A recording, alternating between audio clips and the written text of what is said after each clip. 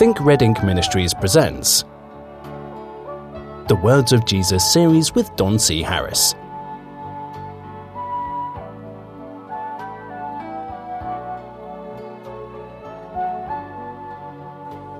Hello, my friends, and welcome once again to the Words of Jesus broadcast, the Words of Jesus series, brought to you by Think Red Ink. I'm Don Harris, your host, and we've been talking about the most important parable in the Bible. How did it get to be the most important? Well, Jesus says if you don't understand this, you don't understand any parable. I was fascinated when I first read that, and I went through there and I looked and I thought, well, doggone it, sure enough, it's the first parable that he ever taught, and it is, and he is preceding everything that he's about to teach us, because he taught in parables.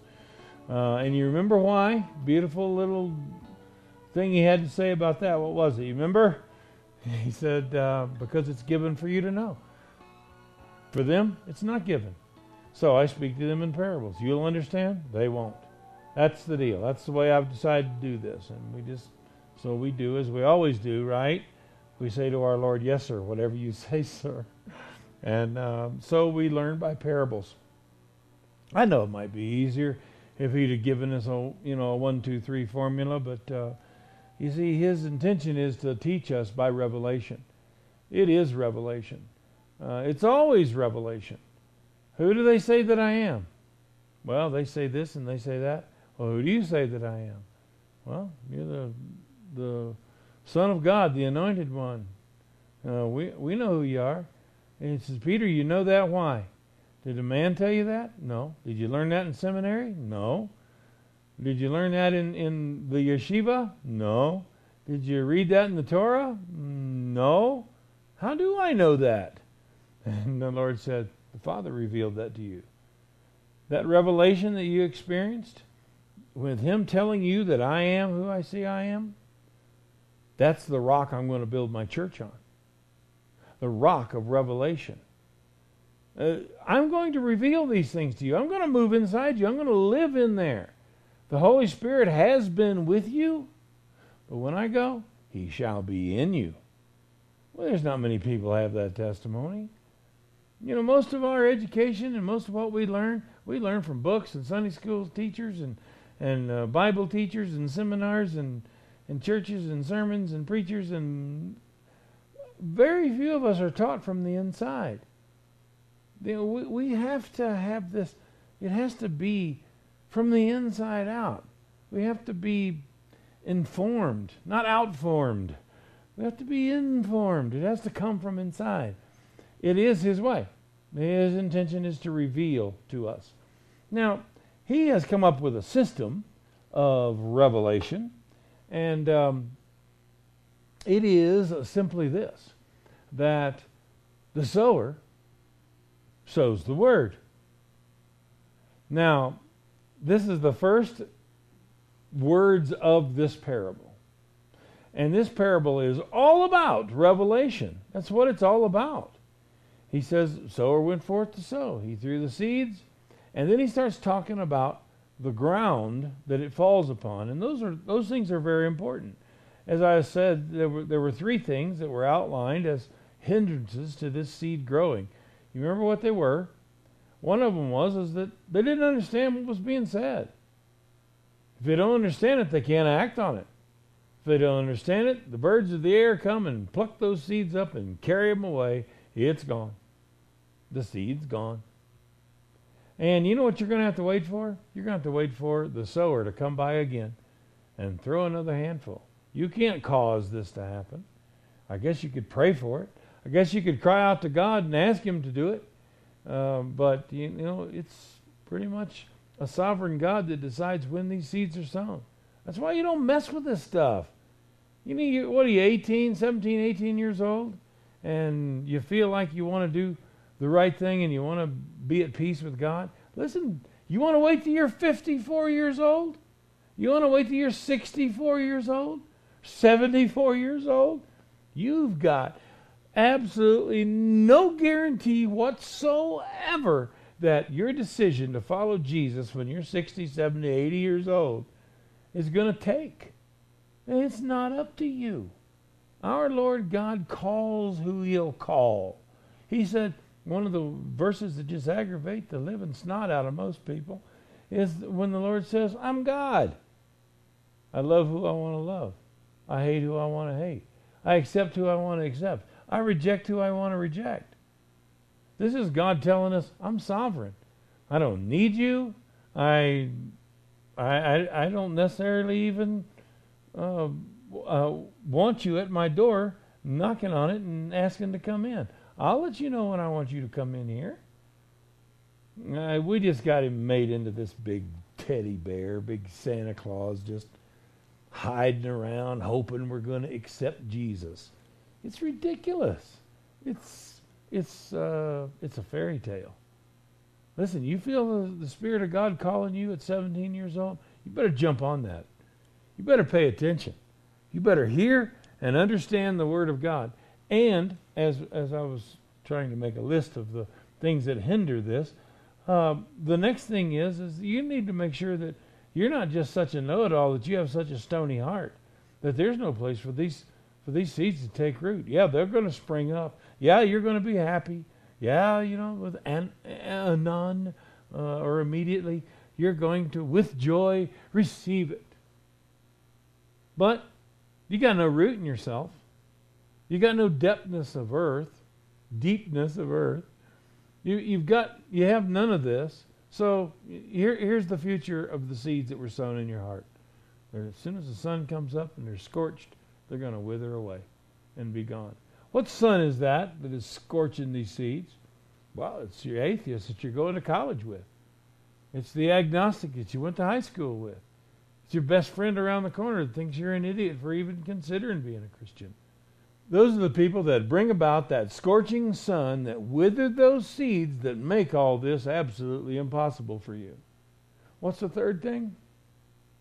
That concern about yourself and the world and what am I going to eat and what am I going to wear and how am I going to buy insurance and where am I going to get a car from and how am I going to raise a family and when am I going to get married and when am I going to whatever. It's that consummation of life.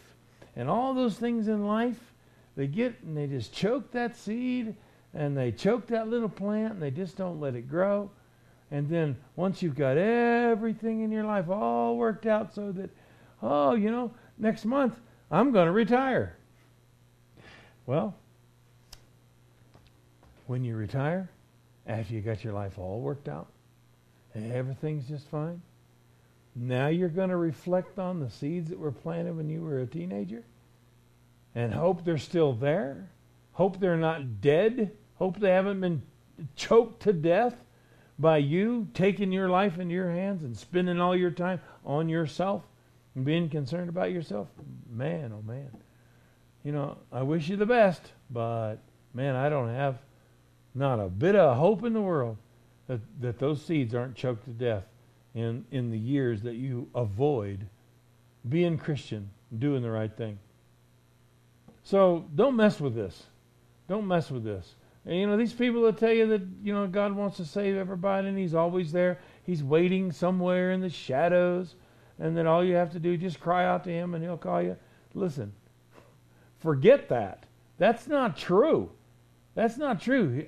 He makes it clear from way back in Noah's day. The Spirit of God's not always going to strive with man. He will not always strive with you. If He's striving with you now, you better jump on it. I'm not going to sit here and tell you that you're always going to have a chance. And once you've been called, the callings of God are without repentance.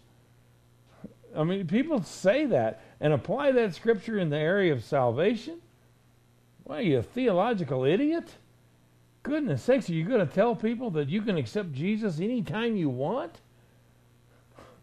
You need to quit telling them to accepting Jesus anyway. He doesn't care if you accept Him. He's a king. You better pray to God He accepts you. All right. So he's explaining this parable, and he's saying that this is what I'm describing with my parable. These people that have these particular problems, and therefore the seed of God, it's good seed, by the way. The seed that the sower is sowing is good seed. It will sprout. All it needs is a little depth of earth and a little moisture. It'll be fine. It's good seed. But unfortunately, that once it springs up, man, all bets are off. And you can sure mess this up if you're not careful. So he's saying all these things that I've told you here are all explainable this way. And he explains the deceitfulness of riches and the cares of this world, entering in, choking the world, and choking the word, and it becometh unfruitful. But he that received the seed into good ground, oh, now see, this is what we want to do. He said, that's he that hears the word and understandeth it, which also beareth fruit, and bringeth forth some 100, some 60, and some 30-fold. Now, here he reiterates those three problems, doesn't he? The cares of this world, the deceitfulness of riches, the lust of other things, the stony heart, the hearing the word and not understanding it. He's saying that there are people who do hear it and understand it. They act on it. It takes root, and it brings forth 30, 60, 100-fold return. That's what we want. Now, we hear him say these things about this parable, and we apply it in one way or another. Usually the prosperity preachers will take this kind of thing and say, to plant your seed of faith, which, oh my goodness, it turns out that that's money. Who'd have thought it? So these preachers want you to plant your seed faith, and if you do that you're going to receive 30, 60, and 100-fold return. And I got nothing to say about that. Perhaps I'll say, what a bunch of hokum. That's.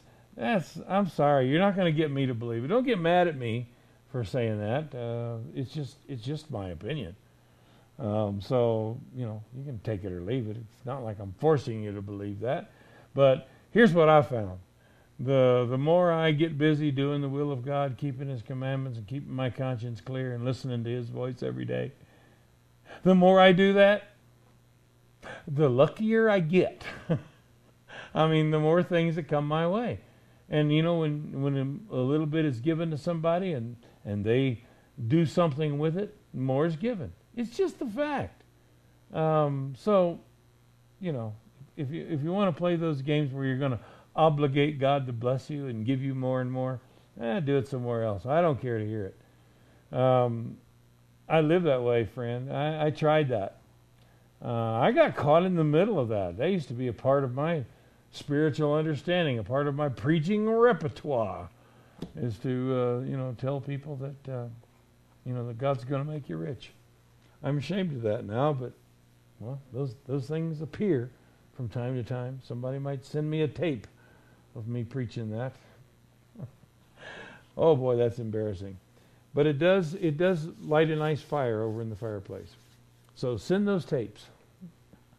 Anyway, when I came to realize that this parable carried this particular characteristic, that if you don't understand it, you don't understand anything, I thought, what does this parable have to do with all of the other parables?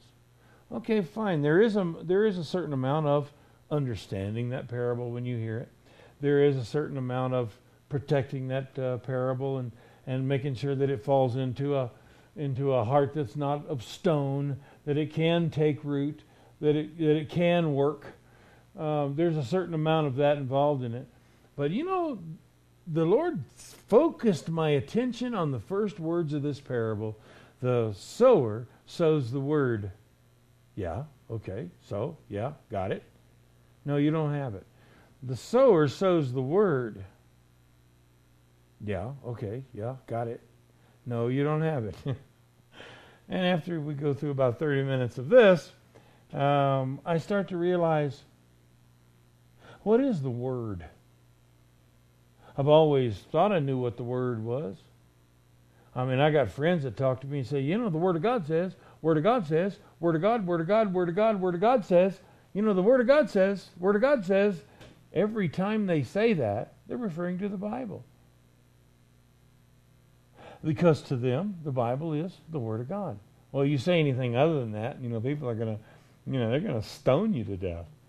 So I try to say, well, you know, perhaps, you know, you don't say the Bible's not the Word of God, but perhaps, you know, the Word of God is not necessarily the Bible.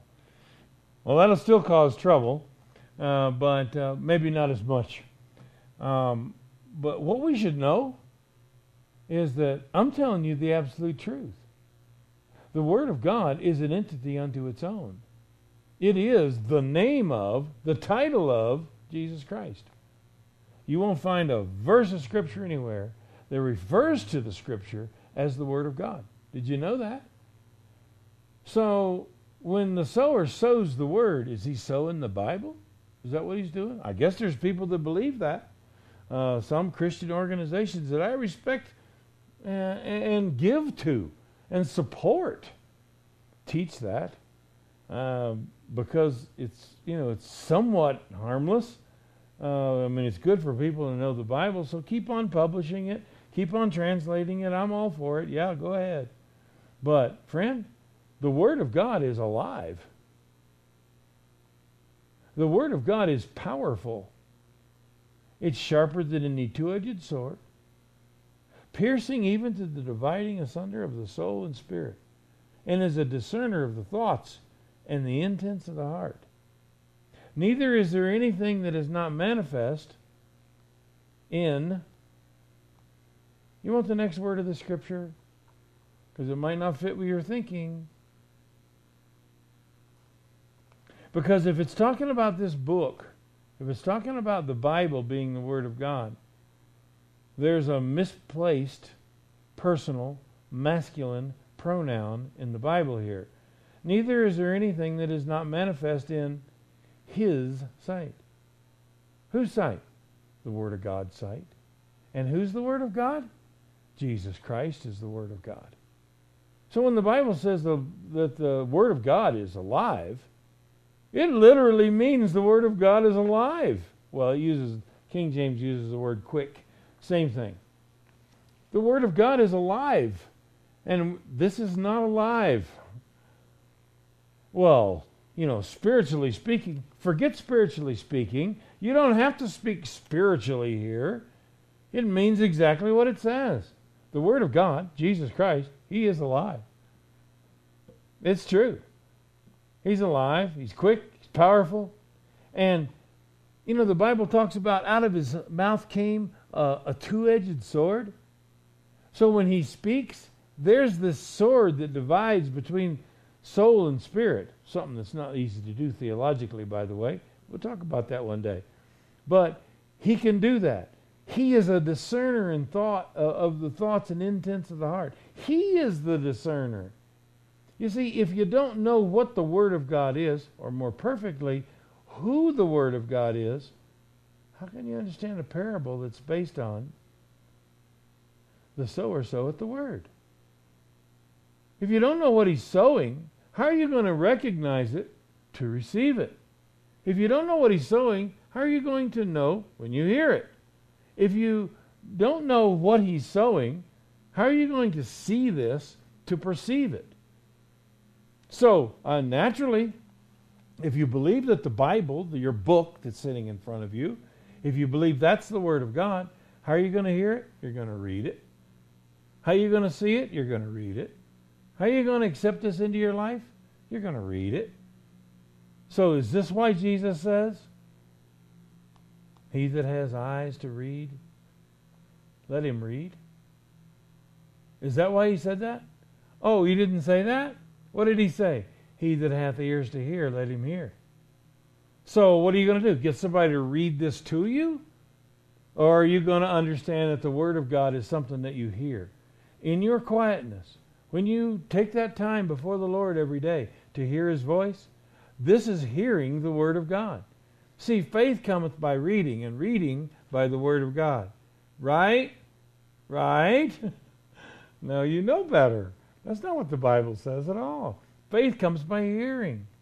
and hearing by the Word of God. You can hold this up to your head if you want to. You're not going to hear it. And if you want to, play the game of, somebody needs to read it to you, well, that's not being honest either. Here, the Word of God is Jesus Christ.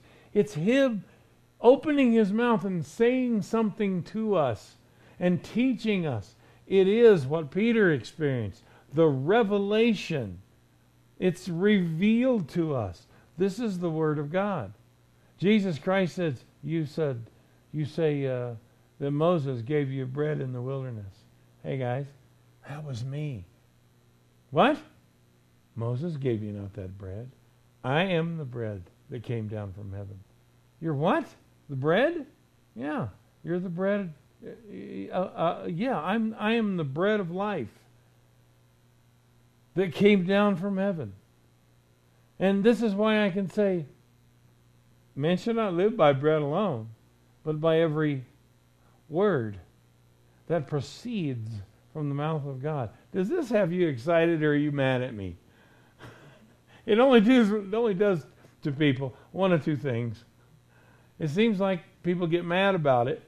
They say that I'm taking the divinity of Christ, or, denigrating the Bible. That's not true. I live by this thing.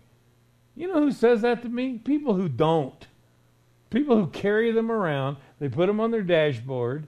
They're proud of them. They have leather covers on their nice Bible. They got them in little zipper cases with crosses embroidered on it. They're proud of their Bibles. They own one. They carry it. They read it at church, but they don't live by it. Well, frankly, I don't care what you think. Sorry, but if you're not living by this book, please don't tell me that it's the Word of God. Please don't tell me that you believe that it's the holy, infallible, inspired Word of God. There's no mistakes in it. There's no contradictions. There's no errors. Please don't do that. There's no way you believe that and you don't read it.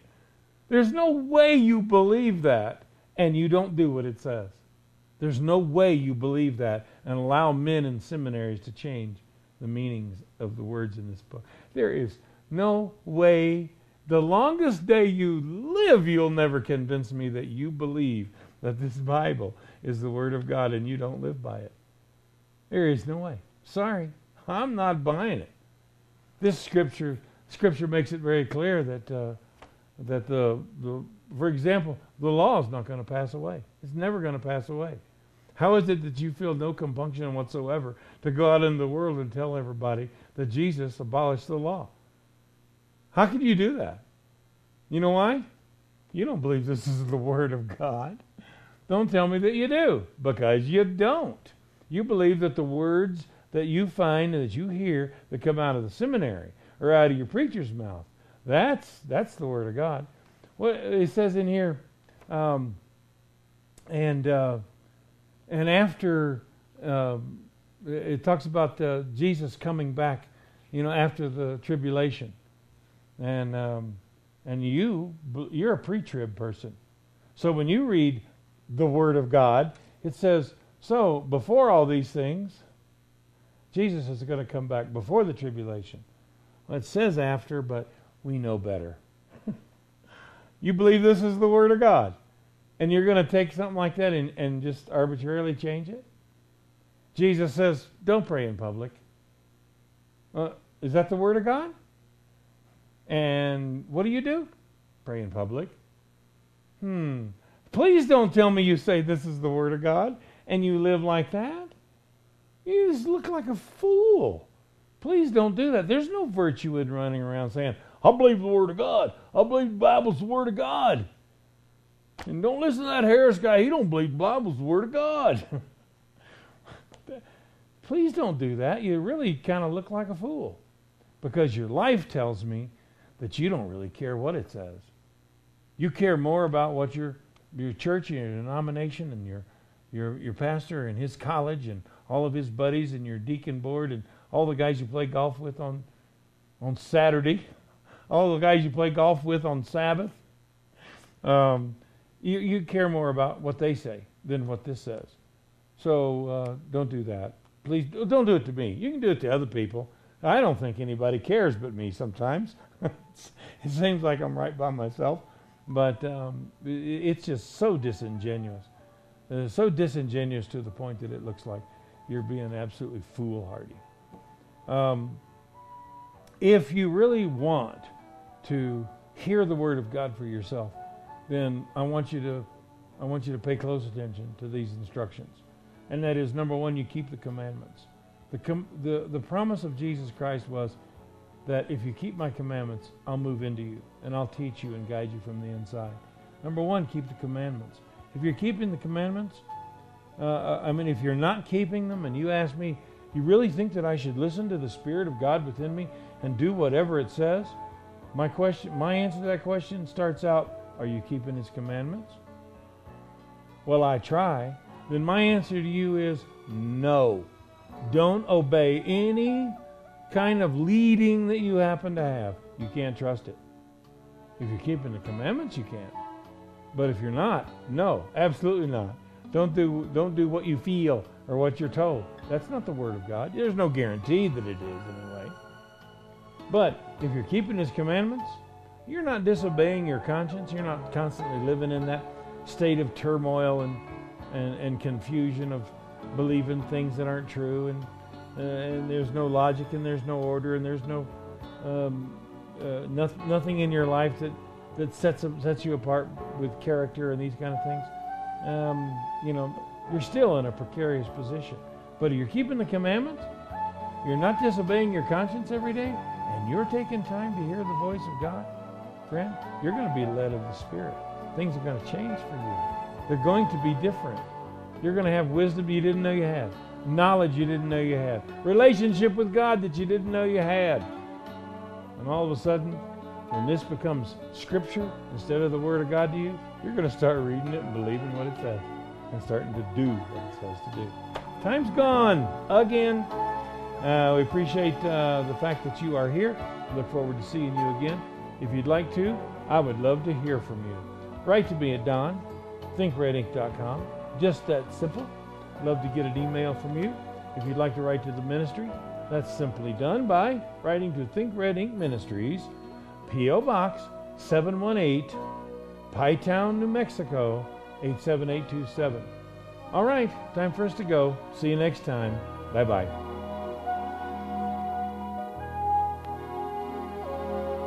You've been listening to Don C. Harris of Think Red Inc. Ministries. Email don@thinkredinc.com. That's thinkredink.com.